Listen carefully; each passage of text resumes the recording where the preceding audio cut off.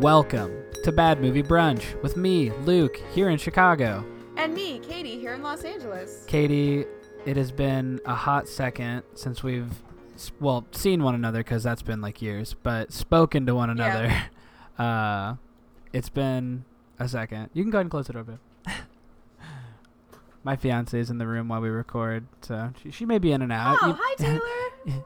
You may good. You may hear a creak of the floor. But you know what? Oh, that's the show you signed up for, folks. For free on Apple Podcasts and SoundCloud. We're very, very real. Very real. Yeah. This is my life. Very Do you want to pull back the casual. fucking curtain? Yeah. Not everything's as glamorous as you think with the Bad Movie Brunch crew. No, we're just regular folks. We've been all over the country though, so not so regular in some ways. Like, where have you been recently, Katie? Like, since our Amazing Spider-Man episode aired, where in the world has been Katie San Diego? Katie San Diego went to Portland, Oregon for a hot bit. I went home to go visit my old man for a bit, which was nice. What about you? Haven't you gone on a wonderful adventure as of late? I did. I went on a magical adventure. Me and the aforementioned fiance, the one who's creaking around. We took a trip to Disney World to celebrate getting engaged. We got engaged a few months ago, but you have to take time to save money to go to Disney because the mouse ain't cheap. But it was a blast. We had a great time. Disney gives out buttons for special occasions, and a little while ago they discontinued and went to a more basic palette of 4 buttons instead of all the random ones. They used to have just engaged, just married, this many years anniversary or whatever. So I got on eBay and got the old ones that literally say just engaged, and I got to be honest, oh, that's so cute. Thank you. It's very you know what kind of sport I am. So I did it, and I swear to God, you get treated like a celebrity, which was pretty incredible, because, the cast members there are, world class already, but then they get trained. They're trained to acknowledge it and stuff, so it's I don't know. I'm not really, I don't know how much I really crave attention. I think sometimes that sort of thing gives me anxiety.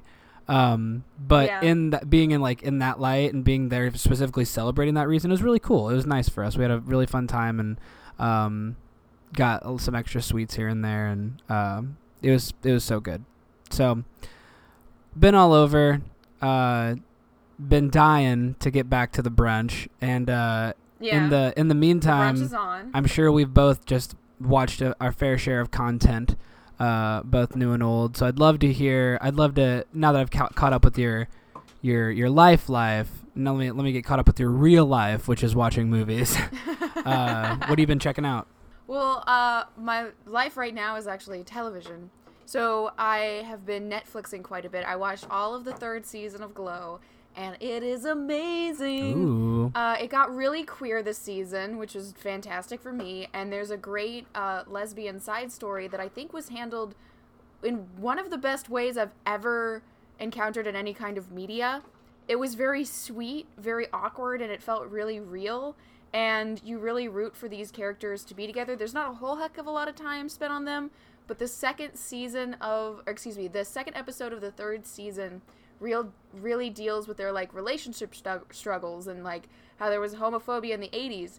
And I'm really glad that we're acknowledging that homophobia existed and still exists, because I feel like in a lot of these TV shows there's this kind of magical thinking, everybody's just always been accepting and always will be accepting, when if you're a queer person, that's absolutely not the case. The last season of Stranger Things, there's a lesbian character who comes out to another character, and he's just immediately accepting, without even really thinking about it, and that's great, but there's no greater context for how that might have been perceived during that time period, and I think that's kind of myopic and closed-minded. So I'm glad that Glow dealt with that a little bit more. I also watched all of 12 Forever, which is this really cute cartoon. I watched the short way back in the day, the pilot, and they changed up quite a bit, but it's really fun. It's all about this girl who is really struggling with the idea of growing up, and she goes to this kind of magical place called Endless, where she's able to just live out her fantasies and be her own action hero, and try to escape from growing up, and how the real world keeps pulling her back. And I think that it's really complex and wonderful, and I'm glad there's a show like that out right now. Did you see Once Upon a Time in Hollywood? I did. Okay. What did you think? I mean, I understand why people like it. I know how that sounds, and I swear I'm not trying to sound as bitchy as it does sound. But I thought it could have been. You know what? Here's what it is. I think I did that thing where you think a movie's gonna be something, and then that's the movie you hope you see, and then it ends up being something completely different. And in that time, like, I can't appreciate what I'm getting because I thought it was gonna be something else. What about you? What'd you think? I enjoyed the chemistry between Brad Pitt and Leonardo DiCaprio. I thought they worked as a wonderful duo. I thought their acting was fantastic. I do agree. I wish that there was a bit more going on. There's an in-joke in there that I'm not sure how well it translates outside of Los Angeles, which is there's a lot of scenes of Brad Pitt driving and driving and driving until he goes home. And I live that life every day going to and from work. I live in North Hollywood and I commute to Santa Monica, which is a bit of a trek. So I get what he's going for, but at the same time, you don't really need that in a movie. It's already kind of bloated and a little indulgent. So I thought that was pretty interesting.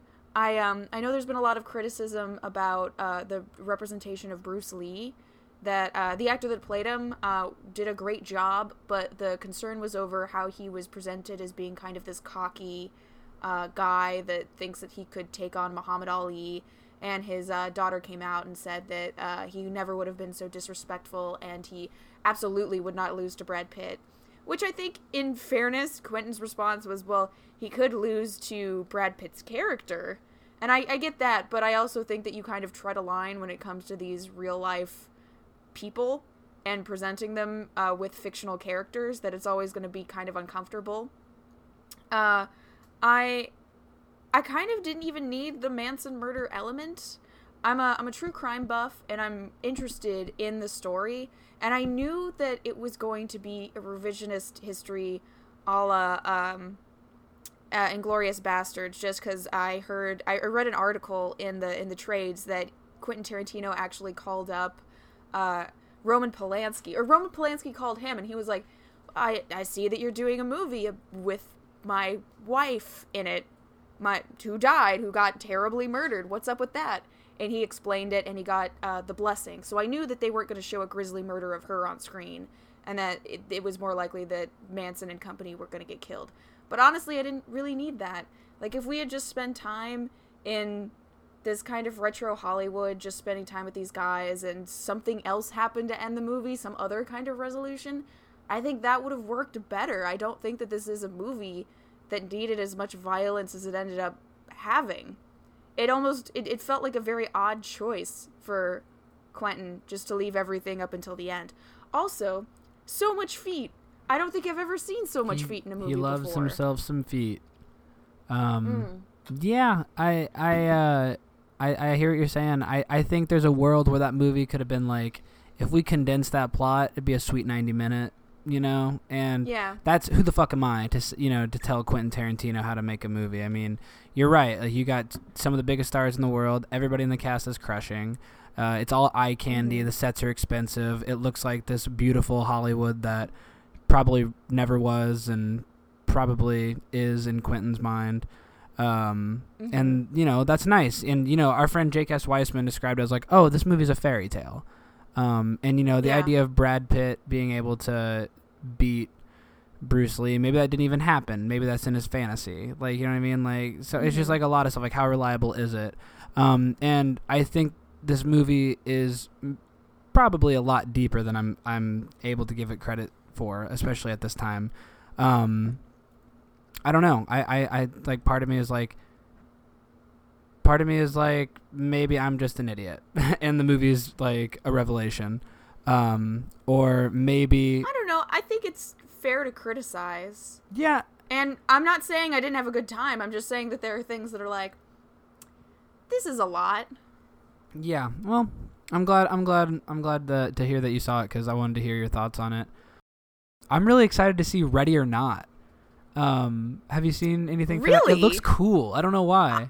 I didn't think that you were a horror cat. I'm not, but I'm really starting to live in that world where it's like bloody comedy, or like creepy comedy. Like I loved Greta, and that was like creepy and comedy kind of. I loved Happy Death Day, the first one. I love so like Happy I'm Death starting Day. to like kind of feel that. And that movie, when there's nothing coming out in August and shit, it looks like something I might get a kick out of. I'll go see it for cheap. But Katie, shall we get into the brains of this episode, into the meat? I am so ready. This is a Katie Grotsinger original selection. We're throwing it back a little further. We've been doing a lot of more recent movies, but this one is an animated feature featuring everybody's favorite hound. What flick we watching, Katie? So today we watched Scooby-Doo and the Ghoul School from the 1988 just direct-to-television movie. It is part of what I call the Red Shirt Shaggy trilogy, which is like Scooby-Doo and the Boo Brothers, Scooby-Doo and the Reluctant Werewolf, and this one, which I think is the crown jewel of the trilogy, Scooby-Doo and the Ghoul School. Yeah, it. I was wondering about Shaggy's red shirt. So Oh yeah. I was like, what the fuck? And is this a true trilogy, or is this something you've pieced together yourself? Oh, this is just how I think of it, because Shaggy wears a red shirt in all of them. They're not a true trilogy because they don't really string together. They're all by different writers, and so they're all by varying different qualities. But this one is the best of the bunch in part because it's written by Glenn Leopold, who also wrote Scooby-Doo on Zombie Island, which is probably the best Scooby-Doo movie of all time. I recall that one. Yeah, that was good. That was like our childhood, right? Oh yeah. Hell yeah. And I was, I'm so happy to have your expertise in areas where I have none, of which there are many, Katie. But this is one specifically where I'm like, oh, tell me again about animation.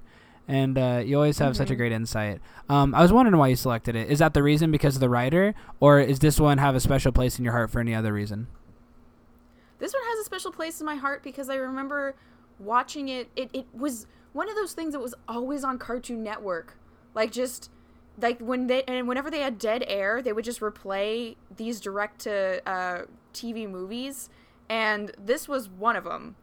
And it's so weird because there was just this weird thing that happened in the 80s where I think Hanna-Barbera collectively went, what if Scooby and Shaggy, none of the other Mystery Inc. members, and Scrappy all went on adventures together, and what if monsters are real?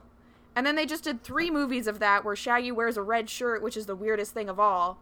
And I just love this one, though, because the idea of Shaggy being a gym teacher just really cracks me up. Yeah. And I really loved the girls, like the girls at the school. They really stuck in my memory. And they actually, there's this show on air right now called OKKO, and they got the rights of the characters, and they actually appear in one of the episodes. So clearly there's staying power for more people than just me. That's incredible. And Katie, look at that. All in that moment, you just made this episode the more relevant. Tied us back to the present day.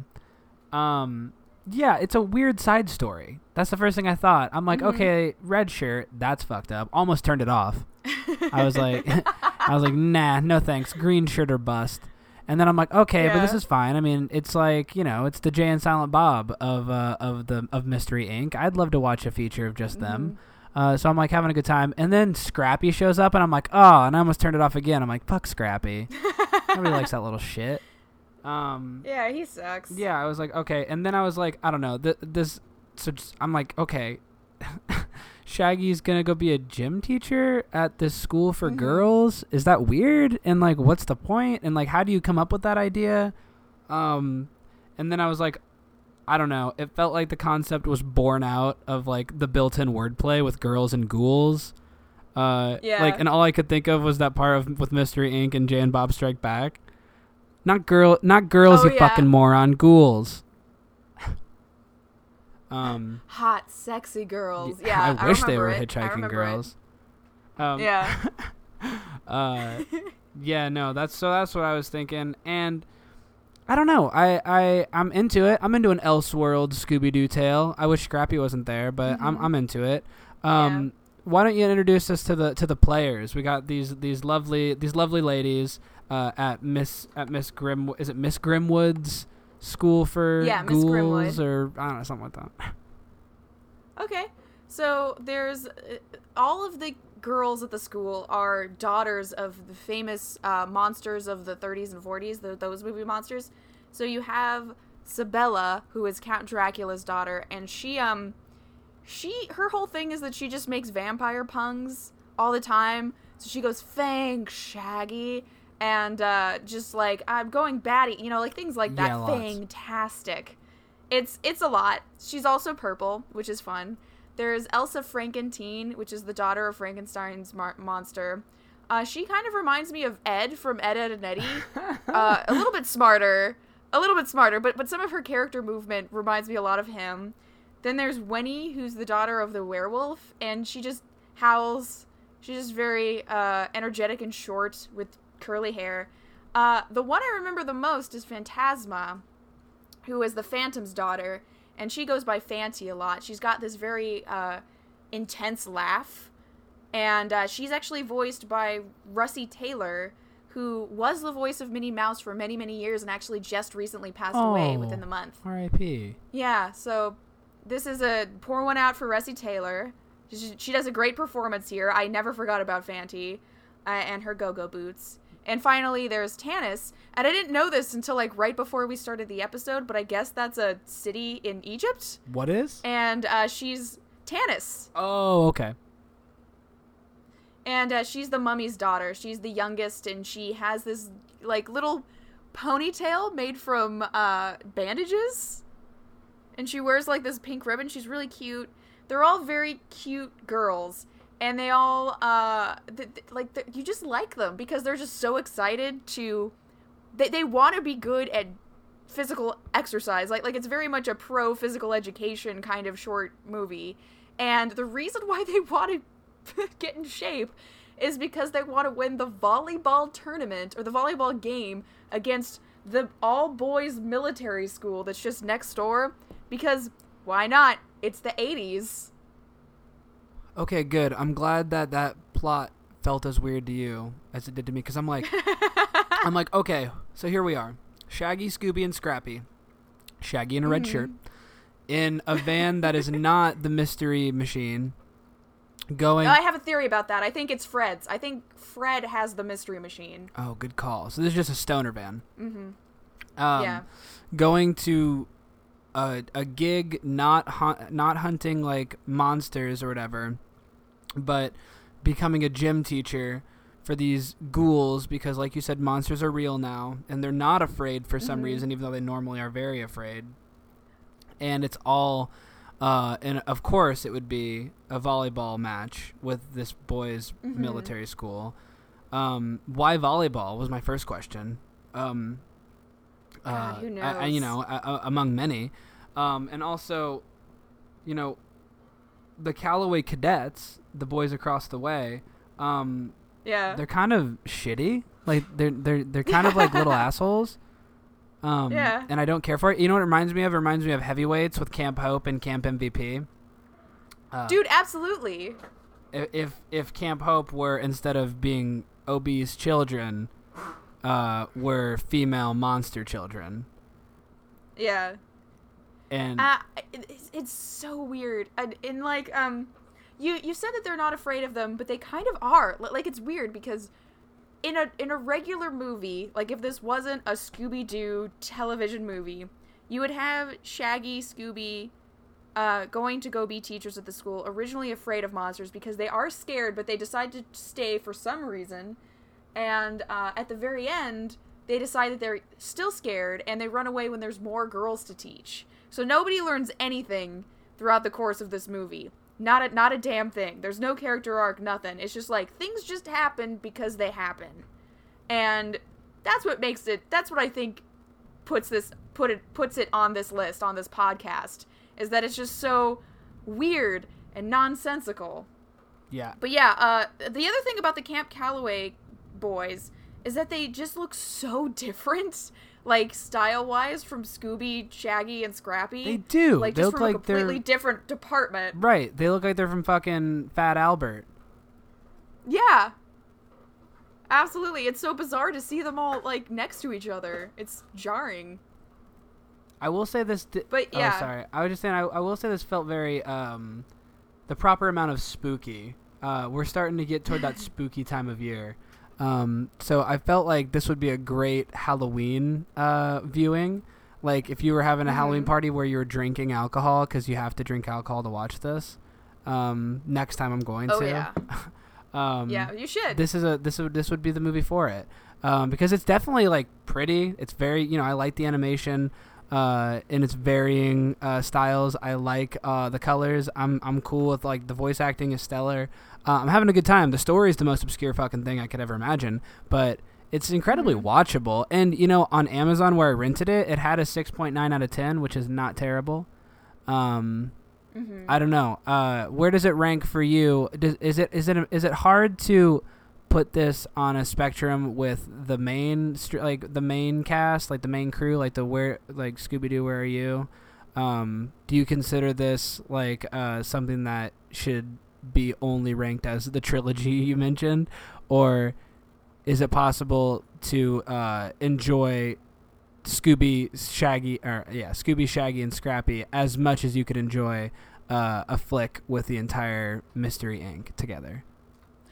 I love this movie. It's actually one of my favorite Scooby-Doo movies of all time, but I do think that there is something seriously missed when you don't have the gang together. There was this whole period in the 80s where they just decided that they didn't need the other members, and I don't know if that's because they thought they were just going to ride on the success of the characters that everybody liked, or if they couldn't get the voice actors, if they were doing other things or what. But you miss it. Like, you miss Daphne, you miss, Velma, like, losing her glasses and coming up with plans and keeping things straight and on the narrow, and Fred, like, they have a dynamic. Oh, for sure. And it's very bizarre, but even so, I find myself coming back to this one because I think that you're onto something. I think that you can enjoy it on a separate plane. Like, it's wacky Scooby-Doo as opposed to, like, regular Scooby-Doo. You just gotta take it for what it is. Just be like, I guess Scrappy is here. I guess there are monsters here, and they're real, and I guess there's not gonna be... Like, as long as you keep in mind that it's just fun and Halloween-y, and you just have it on because you have dead air like Cartoon Network did, I think that you have a good time, and I do think that these characters have staying power because they're charming. Agreed. I like them. Totally. They're sweet kids. And their enthusiasm for physical fitness, I just find it so charming, and how they just like all are so open and welcoming, even though they're so weird. Like, there's a kind of Addams Family's-esque element to this. Totally. This was in that era of like A Pup Named Scooby-Doo and stuff like that too, right? Oh, yeah. This is like right before A Pup Named Scooby-Doo. Okay, because you know what this felt like? It felt like to me as I got through it, and we got through the volleyball like little arc of it where the girls end up like when it's a very suspect game of volleyball, where the girls end up winning, but the little fucker cadets have like a remote control ball, and it was a whole thing. Scooby swallowed the remote. Yeah. But wacky hijinks ensued. It's so much hijinks. But it felt like they wanted to make a whole season of this, like, and then didn't it? Like, it felt like this was going to be a spin-off season with like them at the ghoul school, because like the way you could cut it up, it felt like individual episodes. And by the time I got through the volleyball arc of it, I'm like, that felt like 1 or 2 episodes of a season of them teaching. And then when like their parents show up and it's like the Universal monsters like doing Avengers Assemble and like all their dads are there and shit, that felt like a completely different episode, where you introduced the plot of like that other monster, I can't remember her name, Repulsa? No. Revolta. Who wanted to like Revolta and the Grim Creeper. Who wanted to like harness the collective power of all those like famous monster fathers of these young ghouls.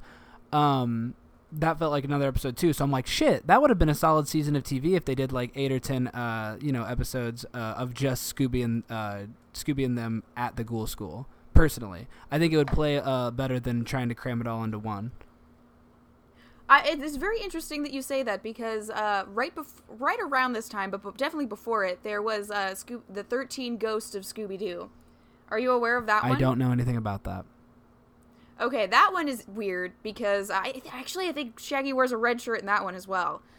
So it's Shaggy, Scooby, Scrappy, and Daphne. Ooh. And they all end up, it's a 13-episode single season where ghosts are real, and Shaggy and Scooby accidentally open this box, and these 13 ghosts get out, and the whole season is them trying to get the ghost back in the box. Oh, yeah. And it's voiced by Vincent Price. Like, he just is there, which is fun. And it's but there's whole 13 episodes of them doing that wacky bullshit. And I feel like this was a backdoor pilot. Like, somebody really wanted to make this a season of Scoob. And I think that you're totally right. I think that he had a bunch of ideas, or whoever pitched this had a bunch of ideas for how the show would go down. And they were like, well, we can't do that, but we can do a direct-to-video movie because that's what we're doing now.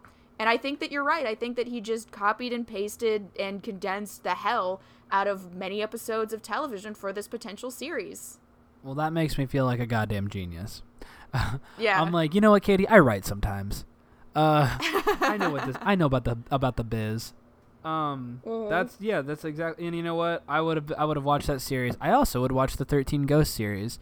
Maybe when Warner Brothers does that big app they're gonna do, that'll probably absorb DC Universe. Maybe like they'll have all their Scooby-Doo shit. Because doesn't WB own Hanna-Barbera? Yeah. That's also another reason to check that one out potentially is I'm pretty sure Shaggy and Daphne are dating in that series. Oh, good. Which is a take. Yeah. You know what, Katie? You need to crack back open your catalog of wonderful scripts and start shopping around your Scooby-Doo. I mean, Netflix loves Riverdale and Sabrina so much. I just feel like Scooby-Doo would fit right in there. I know it's not the Archie universe, dude. But, I know. Ugh. I know. I would love to do my weird dumb Riverdale take on Scooby-Doo any time of the week. Did Sabrina ever grow on you, or did you end up just not liking it? It didn't get me. I appreciate love it so much. I appreciate the take, and I get that there's a need to revamp and to look at things a little bit differently in hindsight. But it just didn't work for me personally. I like the goofy 90s one. That's fair. Sorry, I got off on a tangent, but I was like, wait, Katie, you wrote a good Scooby-Doo script. If anybody listens to this who hires writers, hire Katie for her Scooby-Doo script. I would love to talk to anybody about it. It's a pilot. Yeah, it was fun. It was fun to write. And so you mentioned the fathers of the girls coming in, and that being an episode. And then the episode right after that is Revolta and the Grim Reaper, who we just mentioned a little bit earlier. Revolta is this bog witch, and she just decides to use these bats to round up these girls and hypnotize them. I feel like this was a big thing in 80s cartoons where everybody was getting either shrunken or hypnotized. Definitely and, like a runner. I feel like every single cartoon character got hypnotized. Yeah. So they just straight up get hypnotized. First of all, Shaggy gets hypnotized to bring the girls to this bog.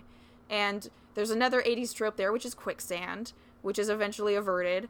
And they all are in peril. They get rounded up by Revolta as like revenge of their fathers for going soft, yada, yada, yada. And of course, the Callaway cadets have to come in and help them. But it's interesting how they play that out, because it doesn't feel like they're the saviors of the girls. It's just like, oh no, we gotta help out because like that's part of the code of being at this military school, even though we think that they're weird and gross girls that are ghouls. So I thought that was interesting, but they foil her plan, and then all is right. And then, as I stated earlier, there's the other new students, and for some reason that just tips Shaggy, Scooby over the edge, and then they have to just leave. They were like, we were comfortable with these ghouls, but any more, and it's like, sayonara. My favorite is Godzilla's daughter, who I thought that was pretty good. Like, she's just like all the other ones are like pretty reasonable. Like, there's an alien, there's the creature from the Black Lagoon, but then there's a fucking tiny Godzilla child, like a little kaiju girl. There. that could have been I would have watched a whole series of that. That could have been really fun. They were like, But yeah, that tipped them over the edge. They left, but at the same time, they were like, let's send them goodbye, even though we're freaked out and we're leaving. So they howl to show that everything's cool, but they were scared enough to just leave. So the ending is just like they just had to end it. Yeah, they're like Zoinks, man, we have to get out of here, Scoob. And then they absconded to another red-shirted adventure. Maybe that could be a whole anthology. Oh my god, it'd be a good comic book series. Red Shirt Shaggy, 4 or 5 issue arc. I'm just dreaming right now. Yeah. Oh, man, the red shirt era is so bizarre, and you could tell that we were coming back more to reality during A Pup Named Scooby-Doo because they gave him the green shirt back. And monsters weren't real anymore, and the gang was back together. Like, they're still kids. It's still like a pup, so they're all like kids, and it's really fun, and it's more comedic than the original series. Or it's like wackier, I would say, than the original series. But it's still in the same vein, and they express that in part by giving Shaggy his green shirt back. Absolutely, definitely, kind of like a gawky phase for Scooby-Doo and the folks at Hanna-Barbera with that property. My favorite is always just like the dudes just going mystery to mystery, having some celebrity cameos thrown in. Mm-hmm. That's my favorite. That and the James Gunn movies. Yeah, that one was really God fun. damn, that is so classic. And I love how steeped in the lore it is. That's somebody who did their homework. For sure. But I this one has a place in my heart. Would you recommend it to anybody? I would, but like I said, under the circumstances I mentioned. Like, there's stuff that I'll watch open-mindedly for sake of the podcast. So it makes it fun. I have a reason. And I think the best way this can be watched for like the general public, like if I would just give it to Joe Blow on the street, would be like, watch this in a party setting where you can chat and like laugh and like, get a little silly. It's not something that I would just throw on in place of like, that's what The Office is for and stuff like that. Like, but I think under the proper circumstances, yes. Also very Halloween centric, and I think kids would love it. So if you have a kid, or if you're like nannying or have a child, I think kids would really respond to this today. I think Scooby-Doo will have staying power with kids forever. It's just too cool. It's so charming, and again, I just think that there's just a chemistry of the gang that just works. And you mentioned the celebrity voices. They're actually the new series of Scoob that's out right now, because they make a new series of Scooby-Doo like every 3 years. It's called Scooby-Doo Guess Who. And I haven't seen it yet, but I know that some of the guests include Weird Al Yankovic and Sia. Nice. So that's fun. There we go. Yeah. Yeah, I think Scooby-Doo should never end. There should always be some iteration of it going on. I don't know if, like I said, like going back to the big screen is the move. I think that people are getting kind of sick of that stuff. I think it was ahead of its time. But I think a series would be where it's at. I honestly think that people would appreciate that. Maybe. You know that there's gonna be a new Scoob movie though in theaters, right? Wait, like live action? I don't think it's gonna be live action, but Zac Efron is definitely gonna be either Shaggy or Fred, and I have such mixed feelings. Okay, but I don't know what to do with myself. If it's animated, I'm so in. I just don't think a live action one is the move anymore, unless you're gonna do it the cool Riverdale way. Yeah, I'm pretty sure it's animated. Just exciting. I mean, I'll go regardless. I know you will. I just love the Scoob. Yeah, guys. #RedShirtShaggy. Yeah, get that trending. I've been Luke Taylor. I've been Katie Grotzinger. Have a good one, folks.